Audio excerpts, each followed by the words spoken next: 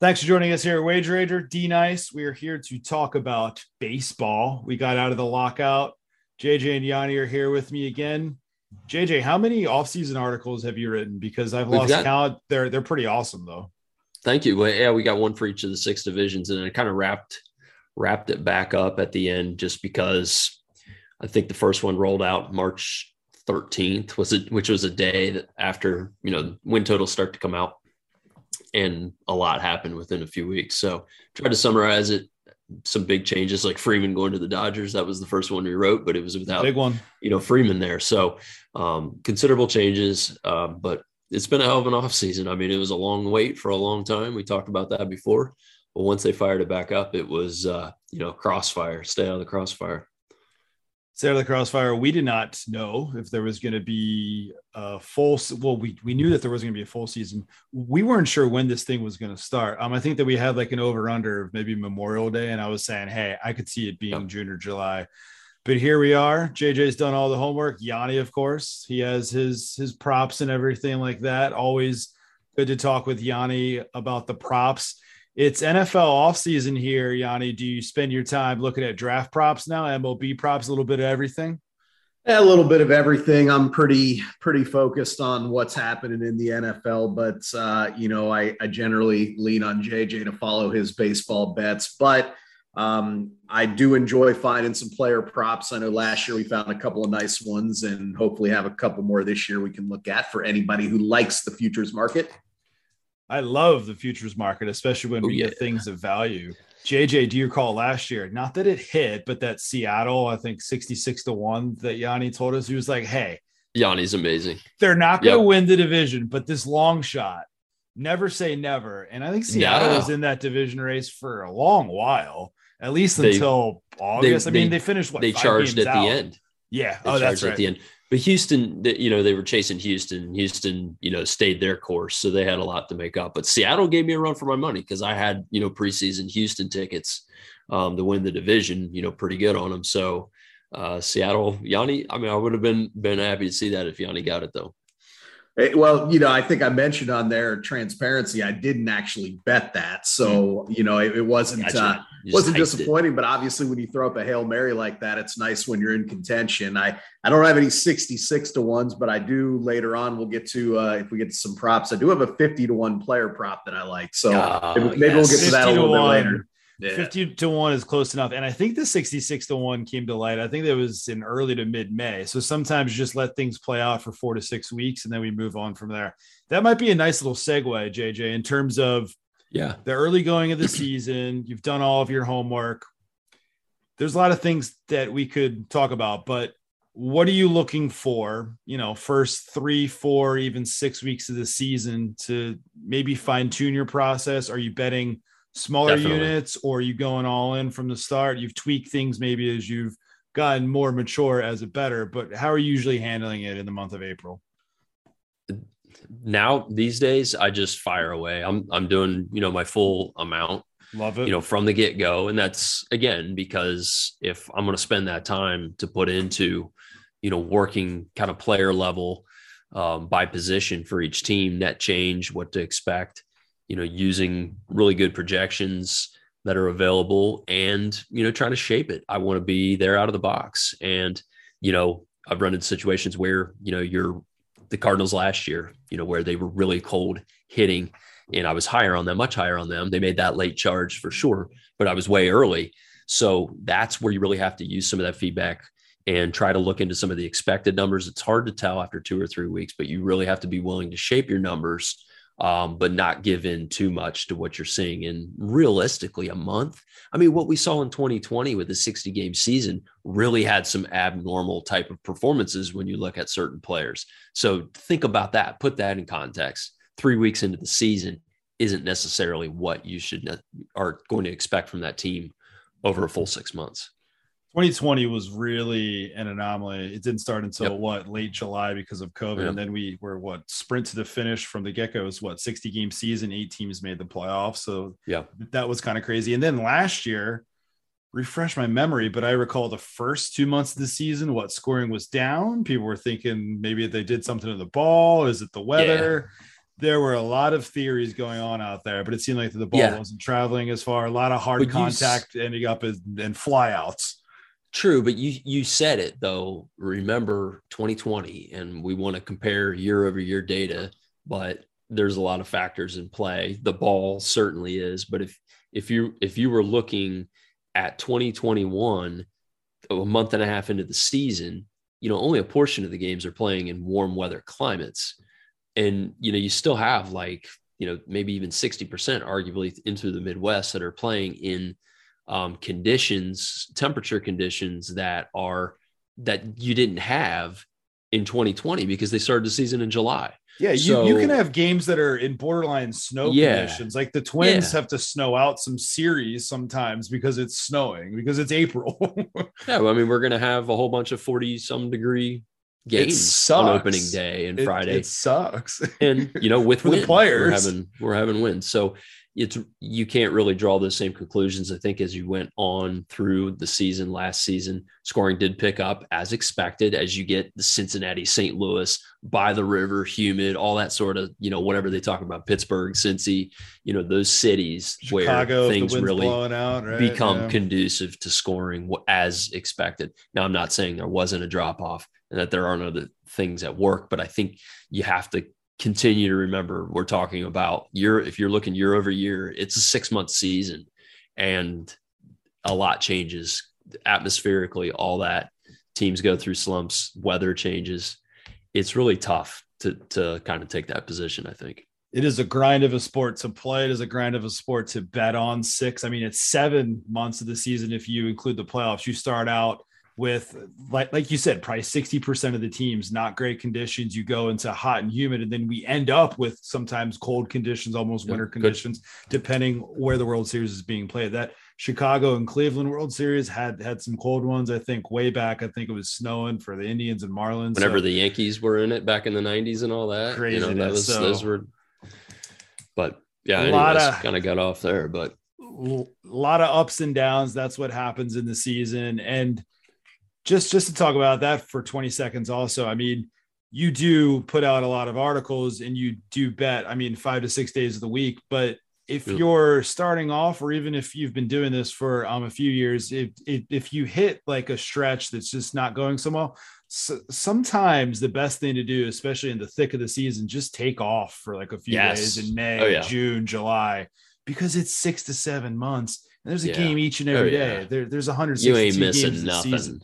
If you take off a few days, if you take off a week, just level. Like if we go on vacation, the laptop's at home. Yeah, that's just for sure. Unplug, man. Unplug. Yep. So with that being said, before we get into some lines of futures and all that good stuff, just real quick, rule changes. 2022, we do have some rule changes. National League finally has that DH permanently. So that's cool, right? That's it. More value to their offenses. So that means that Tony Russa can't hit the pitcher 8th anymore, even though he's no longer coaching the National League. But hey, if you want to hit the pitcher 8th, I guess you really could. Yeah, it depends. I don't know. It's a strategy. The shift apparently is no longer with us, right? So that's an interesting one. Yep. For teams like Tampa, and who else used to employ the shift quite a bit? Tampa, San Fran, I want to say. There's another team that I can't think of right now. Tuesday night after work. But I think it was just a regular thing, the last few years for most teams. But yeah, early on you had some odd innovators. Pittsburgh was an innovator of the defensive shift. That's a team I'm thinking of. Thank you. Yep. Hold on. We got to give credit. The Bad News Bears were the original innovators of the defensive shift. All right. So that's where the Pirates. That's where the Pirates got it from. Credit. Yeah. You have to give credit where it's due, and that's where the Pirates and the Rays stole it from. So we've got that going on. The extra inning rules, we still start with a guy on second base. It took me a while to adjust to that, but then guess what? I'm happy about not watching the Phillies in the 16th inning, forcing myself to stay up for reasons unknown in the middle of July. So that's fine. Just end the game after 10 innings. It's better for the game, I think, as a fan watching it or whatever. It's tougher for handicapping, but it's not the biggest factor, but it is a factor. Certainly. And doubleheaders are back to 9 innings. I don't know what that means for me. I think that we both try to avoid betting doubleheaders. Yeah. because of, that most Wonky. guys aren't going to play both. It's wonky. You got a whole bunch of things, especially if it happens on a day where they're going to get out of town. Weird things happen. You have pitchers that don't usually start, right? Hey, if I lived in a basement and could sit there and be ready for the lineups to come out all the time, especially for double headers when they're more unexpected, it might be a different situation. However, I have to leave the house and stuff. So you do have to leave your house for a job. You have a real life. But if you find yourself at home, either taking a sick day or just not wanting to do anything, or if you're at home, not that that's never been done. Because I'm kind of jealous of you. I'm not going to lie. Like, if you don't have a job to go to, I'm kind of jealous of you. And the lineup cards come out and you see that there's an edge. Have at it, man. Have at it. But I try to avoid the double headers. But we are back to 9 innings. Part of the reason the past couple of years I've avoided too is like 7 innings. I don't know how long these guys are going to go. I'm not even taking a first 5 inning bet because I might as well bet the full damn game because it's 7. So back to 9 innings. So with that being said, where should we start first? We can take it anywhere, a number that you like, a team that you like, and perhaps it doesn't even involve a bet, but we'll throw around all the numbers. JJ, the floor is yours. The first. I'm just going to throw one player prop that I put out there, but I didn't bet it very large just because of my uncertainty with that sort of thing. I think we want to hear from Yanni because he dives in deep with that player level type of situation.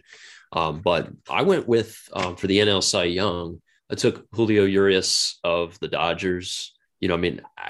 Look, I don't know if he's necessarily expected to be spectacular. And I think that's why you can still see him at 35-1, but the team he plays on, and if he can continue to progress, he put up 186 innings last year. If he can get close to 190 again on a championship team, being the control that he had, the command that he had last year, to be able to get a decent amount of ground balls, not a lot of hard contact, with an excellent defense behind him, it just plays real well into setting up for those types of standard numbers that Cy Young voters are looking for. So I think a lot of that plus the 35-1, I felt like that was worth a shot. I like that 35-1. Shop that around last year. Looking at his stats right here, I'm reminded now he was 20-3. Is that good? Right, 2.96 ERA. I'm sure all of his advanced metrics were pretty damn good, also. And well, they weren't as good, but 20-3. Almost 190 innings. That's the caliber. You just crank. For some reason, if you're able to just really play well beyond expectation and still have that baseline numbers, the starts, the innings. And on a team like that, you're going to get the wins. Let me jump in because this was not scripted, and JJ and I did not talk about this. No, sorry. I only have a few props, but I already feel good because his over win total was something that I had my eye on at 13.5. Okay. So obviously, awesome. We're aligned there in the sense that we're seeing a guy, and 13.5 is not a low number by any means, but again, won 20 games a year ago, going to be on a good team again. Is there any reason why he can't get to 15 wins this year? It certainly wouldn't seem like it barring injury. So I think that's an interesting one. And I'm just going to piggyback on, and I might not have a lot to contribute later, but I'm also looking at Clayton Kershaw again. If you guys remember, we talked about him last year. Oh yeah. Yeah. Oh yeah. I want to ride that same, him. Yeah. I want to ride that same bet that cashed last year, and the books adjusted a little bit, but his over under ERA is still at 2.95. Wow. And again, at this point in his career, I don't think that's where he's going to get. I think he's a 3+ ERA guy at this point in his career. It cashed last year. I don't see why it won't again. However, and this has a little bit of conflicting rooting interests, I also like his over win total, despite the fact that I don't love his ERA. His over win total is sitting at 11 even right now. And I do think that he's a good enough pitcher. Again, same argument, good ball team. 12 wins for a guy like Kershaw. If he can stay healthy, I think that's a play too. So basically got the eye on two of those Dodgers pitchers, but Kershaw is kind of the interesting one because I think you can go either direction depending on if you like him or if you want to fade him this season. Yeah, part of the risk on Kershaw would be injury, but again, to you guys' points, I like both bets and I will be booking them. But yeah, you are looking at a team here that's the favorite to win the World Series. They're under 5-1 to win the World Series. The next lowest, if you want to call it total, is the Blue Jays, and I think a couple other teams are at 10-1. An over/under win total of 99.5 teams. So you have a team that Vegas even saying is going to win 100 games. They probably won 105 last year, and the Giants had a fluky or 106. And they didn't win the division because the Giants had that fluky year of 107. Kershaw, a guy, they were awesome. The Giants were awesome. Yep. 107 wins. Just did it start to finish all year. Just wowed all year. And I was on the record as saying in May that I think I forget what the line in the sand was. I said, I don't think they'll be in first place anymore. Well, I was an idiot because they finished the season in first place. So good job by Gabe Kapler. But Kershaw, 11 wins. He won 10 last year. I think that's very doable. Stay healthy. Yes, he's not the Kershaw from before, and that's why that we are going to bet that. Did you say 295 is the over/under on the ERA, Yanni? Got it. That's nice. I really like that. Even if he impresses a little bit more this year compared to last year and puts up a 3.25 ERA, a 3.15, which is a really good ERA for his point in the career, you're going to hit that, and you're going to hit that over 11 as well. So very good. We can keep it in the NL West. Is there anything else that you want to talk about here in the NL West? JJ or Yanni? I know the San Fran win total was 107 last year. Their over-under win total is down to 85.5. San Diego really underwhelmed. They started red hot for 4 months, I want to say. Then they really fizzled out. They won 79 games. I think I saw their over total at 89.5. And if you looked, it was wild because when I was digging into them from last year, it was like, I forget, other than Adam Frazier, I think there was another guy or two that came over mid-season having good seasons, and they just got sucked into the black hole too. It was really wild. It was like that last month and a half just was everything that could go wrong went wrong. Even the pieces they brought in to help with making a playoff push went down the black hole. So that's pretty wild. Right. I'm not sure if that's a legitimate thing to expect this year, but hell, it started real early with Tatis and the motorcycle and whatever's going on. Does it seem to me, and I'm curious to get your guys' take, a year ago, the Padres were kind of that trendy, sexy pick, and it seemed like they kind of buckled under that a little bit, obviously.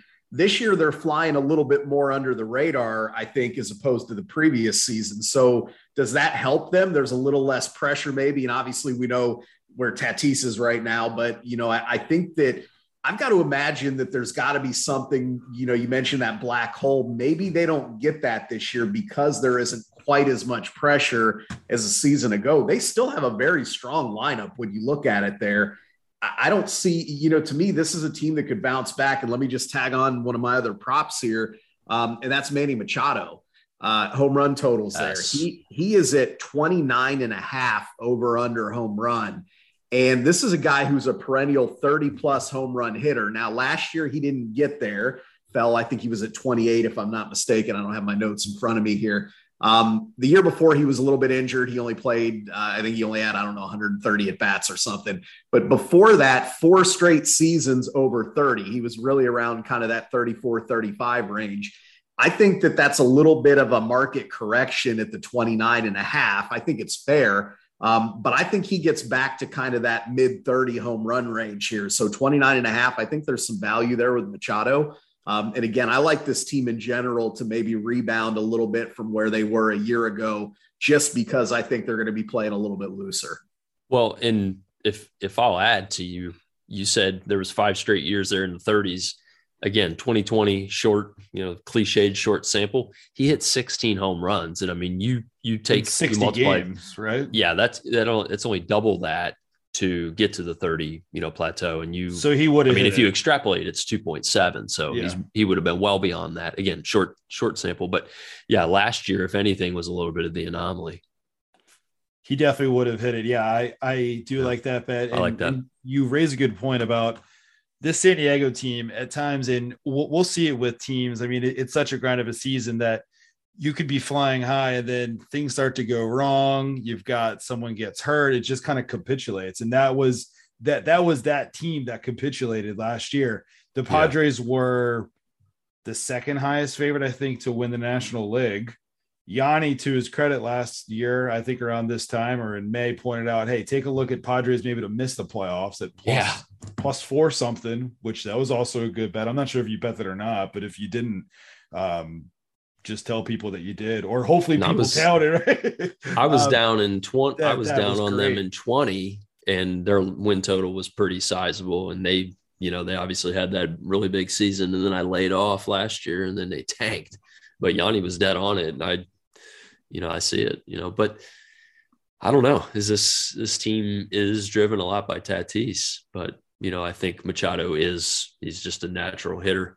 And he is that kind of guy. I mean, you look his average line for his average is 280, which is kind of interesting as well. High volatility team. I think that they are one of those teams that if they win 79 games like last year, you're going to say, okay, it was a carbon copy of last year. If they win 93 games this year and make the playoffs, you say, okay, that was not unexpected because their over under win total is 89.5. I think they're somewhere in between. I'm not going to play the over under win total, but let's see how that goes. Should be an interesting season in the National League West. JJ, where to? What team next? Oh my! Well, I think we got to go to where the champs are, the NL East, and that's where your team lives, the Phillies. Fighting Phils. So, what are we doing with the Phillies, D?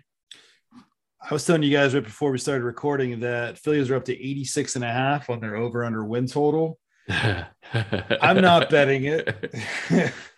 I'm certainly not betting it. I think it's a tad high, and I'm not trying to be a hater on my own Phillies. I think that I'll be a believer when I see them not just get over 500 because they finally got that last year at 82 and 80, but still missed the playoffs with an MVP in Bryce Harper. Zach Wheeler was the runner-up to Cy Young, right? So I need to see Nola be consistent.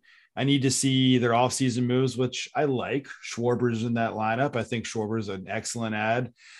Castellanos, I'm sorry, guys, no longer part of the Reds. He's on the Phillies. Some people say that it was an overpay and he had one good year, but it'd be worth it having that cog in there. $20 million, I think he's making per year for 5 years. Sign me up. And then you got Harper. He's the MVP. Even if he drops off a little bit, he's, in my mind, still a top 15 player in this league. Hoskins, and they no longer have McCutchen. They still have a little bit of a question mark in center field, right? And the bullpen needs to solidify.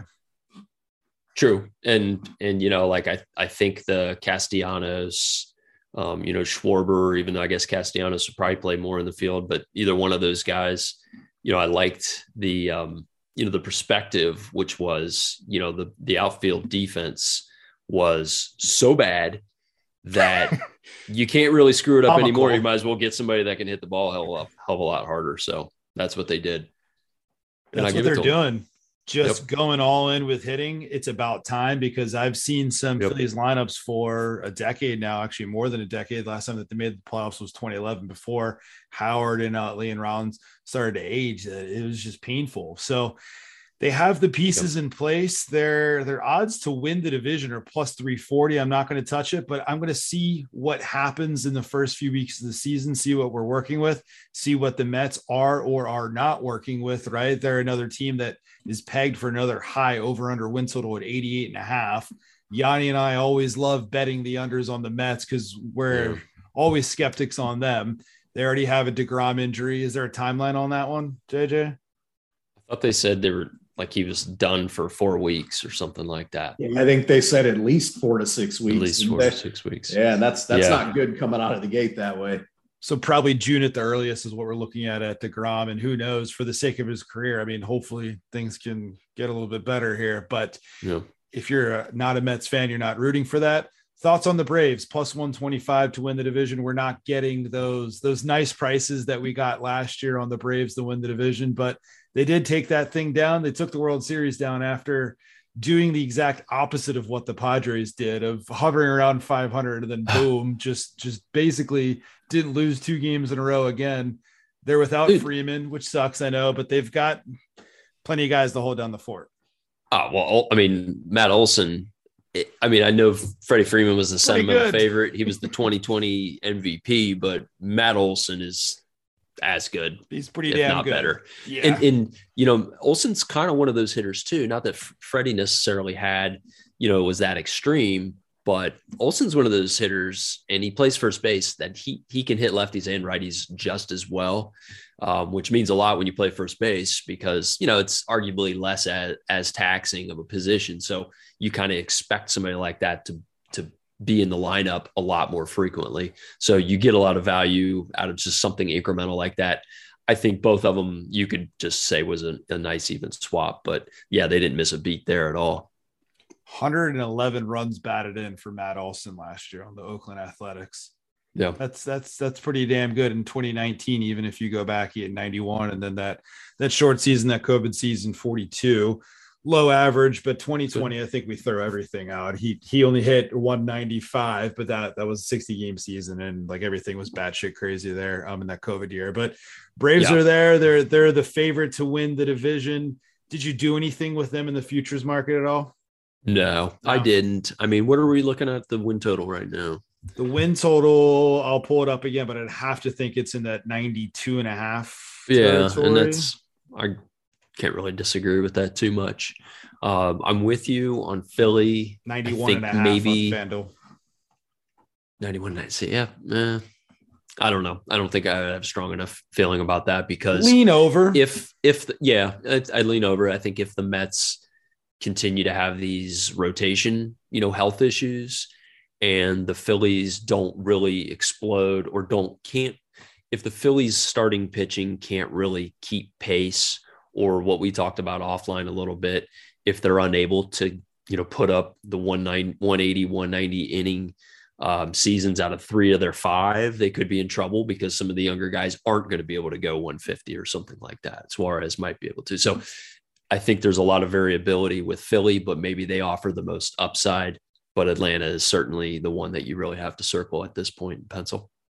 That's it. 91 and a half for the Braves, lean over. 86 and a half for the Phillies. That's a no bet. I'm trying not to be a homer and saying lean under, but I don't even lean at the under. I think that's a good number. Mets 88 and a half, lean under. Washington at 69 and a half with Soto, who's a great player, but that team is just, that sounds about right.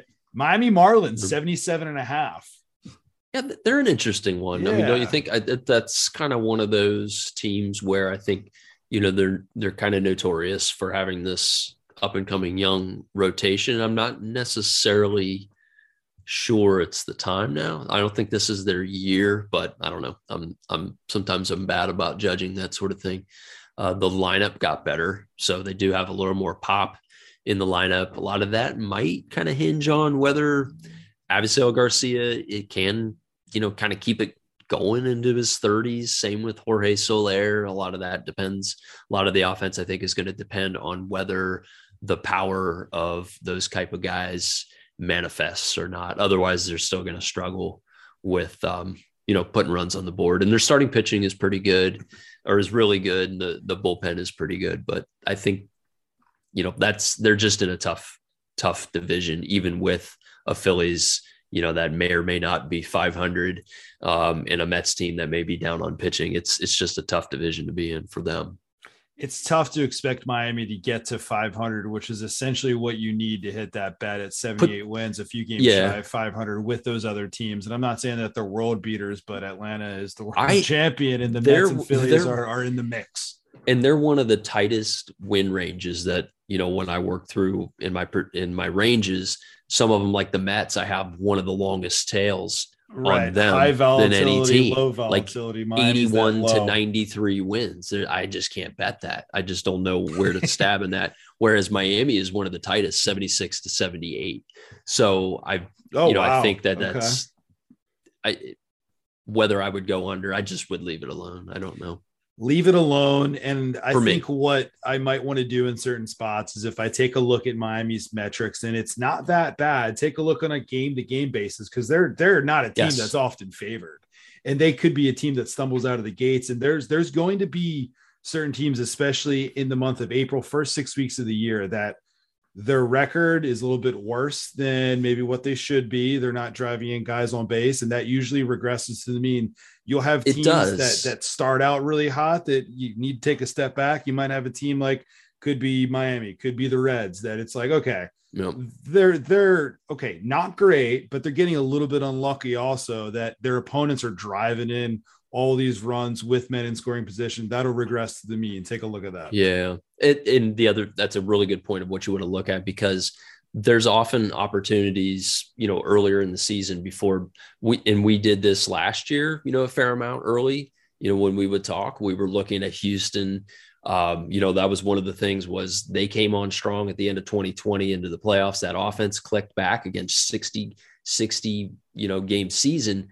Their offense wasn't all that great, but yet, our expectation was for them to come out the gates. We found nice first 5 inning over 2.5 runs against a subpar pitcher at plus money quite a bit early in the season.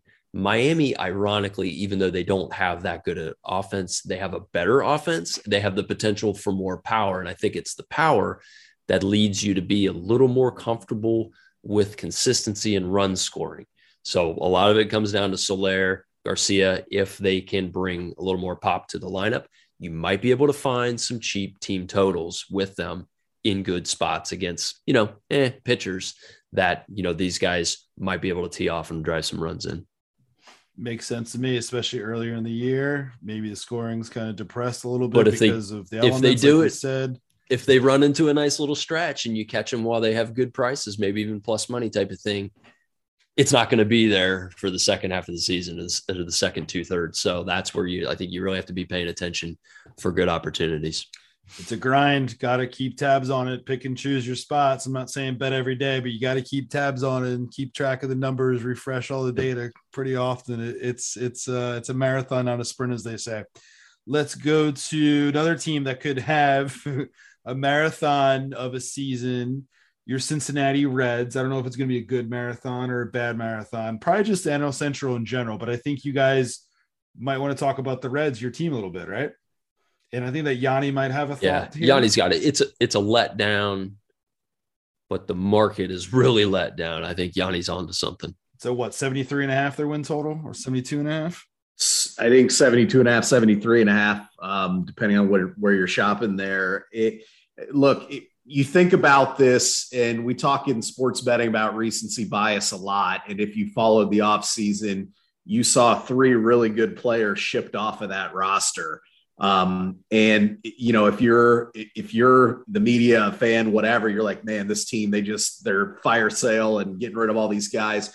But when you take a step back and you look at that lineup, sure, they're not going to be as good, but they've still got some talent, and they have some young talent. Obviously, they're going to need some of those young guys to step up and play well. But I think their lineup 1 to 9 is not horrible. I mean, realistically speaking, I think that loss of Winker is huge for a lot of reasons. But outside of that, I like what this lineup looks like 1 to 9. It's going to require a veteran like Joey Votto continuing to play well. He started really slow a year ago before turning it on and actually playing really well in the second half of the season. It's going to take a repeat performance from a guy like Jonathan India off of his rookie campaign. So they've got to have some things fall in place, but I think they overcorrected that market when they put him at that 72.5, 73.5. I think this team still has enough pitching and hitting that they can hover closer to that high 70 win total mark. And again, I think we also have to factor in the division that they play in there. They're not playing the Blue Jays and the Yankees and the Red Sox. I mean, they're playing probably an overrated Brewers team. They're playing a so-so Cardinals team, the Cubs, the Pirates. I don't think it's impossible for this team to win 78, 79 games. So, I think when you look at that 72.5, 73.5, I think you get a little bit of value there. I think this team, even though they're not going to be as good as they have been the last couple seasons when they've been knocking on the door, I don't think they'll be knocking on the door, but I do think they'll play respectable ball. I don't see them being 100 games out of first place. I think they can hit this win total. 72.5, shop it around. I agree with that. JJ, I'm interested to hear your thoughts. They're not in a division that are world beaters at all. You've got Milwaukee last year. They certainly overachieved at 95 wins. I think that comes back. Now the Brewers are favored to win that division, but we're asking Cincinnati here to get to not even 75 wins, get to 75 wins in a division that basically sucks. and they don't even need to look good doing it. Just get to 75 wins. It could be getting hot in the last 2 weeks of the season. You could stumble your way there, as we love to say, that sometimes you just stumble your way over. Just get us there, JJ. Yep, that's true. That's true. I'd love to see it. Hell, my mother would love to see that. She's been waiting a while for the Cincinnati Reds, right? No, I mean, they had their shot in the playoffs a couple of years ago after 60 games and couldn't score a run. So that's what happens. Yeah, that was hard to watch. That was certainly hard to watch. It's been a while since the Reds have won a playoff series, though, right? Probably. It's been. Yeah. I try to forget that. 90s, maybe. I think, JJ, what is the biggest concern with the Reds? Their bullpen. Is that fair to say? Maybe it might be the fact that their rotation is really full of young guys. Yep. And those guys aren't going to probably pitch more than 100 innings. So you have to wonder where they're going to get their innings. That's the only thing. I think if we could bet the first half win total, that would be even better. Not saying that, not to do it. That's going to be the concern. But again, how vital is it against the Cubs? I don't know. I'm a little lower on the Cubs than I think most people are. So I don't know. I'm not afraid to say how crucial is it for you to have really B tier guys in the rotation in your 3-4 spots when you're going against Pittsburgh's and Chicago. And not to be overly disparaging, as much as Yanni, you bring up some good points. They still have some good guys in the lineup. It's just they didn't have the splashy names from last year. And I mean, Winker was really good, but he missed a good portion of the season, a good chunk of the season too. So, you still had that period of time where you didn't have that effect. And I'm not sure you could expect the same amount out of Castellanos anyways. So maybe was overblown, the loss of those two guys. I think really one of the things that does hurt more, I shouldn't say more on like the magnitude, but more than probably expected, is Tucker Barnhart going to Detroit. He left in free agency and signed with Detroit. That's a pretty big part of it. Tyler Stevenson is a much better hitter, and I think is becoming a good defensive catcher. But the problem is, like, he's not going to play, 130 games. So they don't really have a good answer as the second catcher. It was much better when it was Barnhart and Stevenson, with Stevenson playing some first base and now could even play designated hitter. So that's maybe one of the weaknesses, but I like bringing on Tommy Pham. I mean, it's just, whether he lives up to be, above average or not, he plugs some of that gap. And if Nick Senzel can stay healthy, which is kind of asking a lot, knocking on wood, he's a good player too. I mean, he's had his chances and injuries have really kind of derailed him more than anything, but good spring. So we'll see if Nick can stay in there. And I think if you get positive from Pham, positive from Senzel, another good season from Stevenson, they've got a shot. Yeah, and I think that, they've got some depth there too with Naquin and, the guy I mentioned last year who didn't really get his opportunity, but Aristides Aquino, he will get his opportunity this year. Again, you've heard D mention the word volatility. Here's a guy in an outfield that you just said they have a lot of volatility. I mean, they could potentially be a really good outfield. However, you got some young guys, you got some potentially injury-prone guys, you got some unknowns there. Yeah. So who knows? Is this an outfield that's going to be driving in a lot of runs, or is this going to be one of those outfields that, you look at and say, man, these guys aren't getting it done? I get it. That's probably why the market corrected to that 72.5, 73.5 win total. I guess maybe I'm just being an optimistic. Maybe it's a little bit of a bias homer pick, but I think they've got enough on that roster, both with arms and with bats. I think they can get there. Just need to ride some of the young new additions, some of the young guys on the team, maybe get to an over ticket there. Yeah.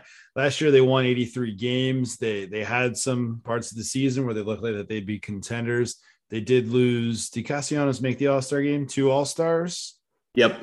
Yeah. So you lose them, but that's unfortunately the way that baseball is with some of these teams in the NL Central, like Pittsburgh. They can't hold on to those big names, but you got to restock the pond, and hopefully the young guns can overperform, and maybe they'll find their way to a season that's just under 500.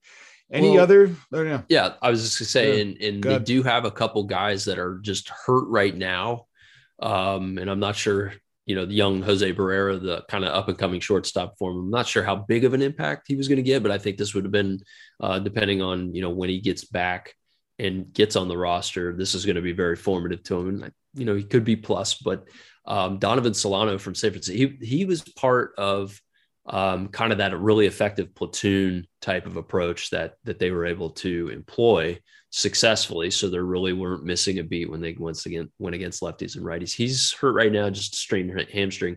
He'll get back in the lineup and be one of those guys that really can kind of cover up from some of the weak spots, especially against lefties. I think that's the biggest weakness of this lineup right now for Cincinnati. But you get Aquino, if he has a decent season, he's going to come in against lefties. Somebody like Solano coming against lefties too. So those guys can kind of help mask some of those deficiencies. All right, let's stop talking about the Reds. I was going to say we probably need to move on from the Reds, but I was going to make one Cincinnati Reds podcast. That's right. One last point though, that again, I think when you look at that lineup, you got a guy who fizzled out in Cincinnati who's still there, and that's Moustakas. Yeah. He's a guy who I think the fans have soured on him because he hasn't produced. They brought him in at big money. He's going to be playing full-time third base this year, which I actually think is an upgrade because Eugenio Suarez had obviously not figured out how to hit a baseball the last 2 seasons. So, I mean, I think that you potentially start saying, man, they lost all these guys, but realistically, how much did they really lose when you shuffle in and out? So anyways, moving on there, I think we beat that one to death. You could certainly have a Phillies and Reds only podcast and just go to town. JJ's knowledge on the Cincinnati Reds is second to none, and we'll take a look at what they do in the season. I don't know about that. Well, it's still pretty damn good. Are there any other teams in the NL Central that you want to touch on real quick? I know that the Brewers are favored. They're minus money, which I'm not touching that. Is there anything that you're looking at to unseat the Brewers? Is it the Cubs? Is it the Cardinals? I guess one passing note in the division, we talk about kind of maybe little angles to look for. One of those that I really liked, but I don't know when this is going to happen. But if O'Neal Cruz was going to be in the lineup, he's their up and coming shortstop. They put him down back. They're starting him in minors because he needs to work on his defense or whatever, but basically they're playing the service time thing probably. But if he gets in there and Hayes is having a good season, there are situations where, they have the opportunity, maybe looking at team totals or something like that. They're not a team that usually gets looked at for that sort of thing. But, when Cruz comes up and, if Hayes is having a good season, keep an eye on that. Vogelbach has power too. Okay. All that knowledge in your head, just off the top of your head, huh? A little bit, I guess. It's pretty impressive. Smart baseball mind here. It is just an MLB preview podcast, so we'll save some of the teams and just save to see how some of these things play out in the coming weeks. Is there anything else that you want to touch on that you really like in the market? We haven't even touched on, good teams like the Yankees and the Blue Jays. I think for the sake of time, probably also because I still need to edit the second part of our NFL podcast and post that this week, right? Is there anything that you'd like to touch on?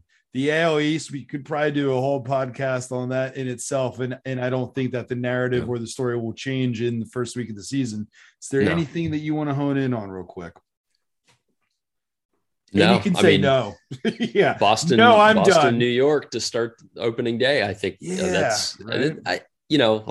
They get a bad rap, and justifiably so, that those are always the teams that play in these primetime games. But this is a good start to the season. They have top quality, top end pitchers, excellent lineups. It's going to be a good one. It's going to be very interesting. To close this out, I'm just going to list some of the contenders in terms of the odds to win the World Series. I mentioned the Dodgers just under 5-1, the Blue Jays 8.5-1. If you can shop that around and get like a 9, I don't hate it. We'll talk about the Blue Jays, but they are loaded. I think their over under win total is like 92.5 and favored to win that AL East. Yankees at 9-1, Braves 10-1. Going down and searching for value. Some people I know have talked about the Brewers at 16-1. I think that they're going to regress a little bit. Can't count out the Rays of the Padres, right? 17-1, 18-1. Have you made any stabs in the futures market? Phillies 22-1. Have you done anything with World Series odd, or are you going to let it play out for now, fellas? No, just some division and win totals. Division and win totals, and maybe as we see what's what, if there's any injuries as we get to like April 15th, 20th, May 1st in the calendar, we'll reset and we'll see what's going on. We'll see what these odds dictate and what these odds say. So JJ and Yanni, appreciate the time as always. Baseball season's here, starting on Masters Thursday. 2 screens, buddy. 2 screens. 2 screens. Check out the Masters podcast. Have all the screens up. Check out the Masters podcast. Drop that. The golf crew did an excellent job with that. Tiger Woods is back. Which Yanni, I think, is fading him. And I think I'll put a couple in the lake. We'll see how those surgically repaired knees, legs, backs, shoulders, whatever he's got. We'll see how that holds up. Full disclosure, is there a lake at Augusta? There's a couple of streams. I'm sure that you could find some water. Full disclosure, I am a Tiger fan overall, but I'm with you guys. Sure. And I also bet him to miss the cut because what if he is now a cyborg, a golf cyborg? It's just been like sandbagging for a while. Then I'm going to lose my bet. Me too. I'll tell you what, if he's in contention on the final day, I will gladly lose that bet, to watch that. That would be pretty awesome to see. To do it again. At the age of, I don't know, what he is at this point, 45 maybe? Probably 45, 46. Yeah, it's like our age. I should say that. That is crazy. Fellas, enjoy your evenings. We'll talk real soon. Appreciate it.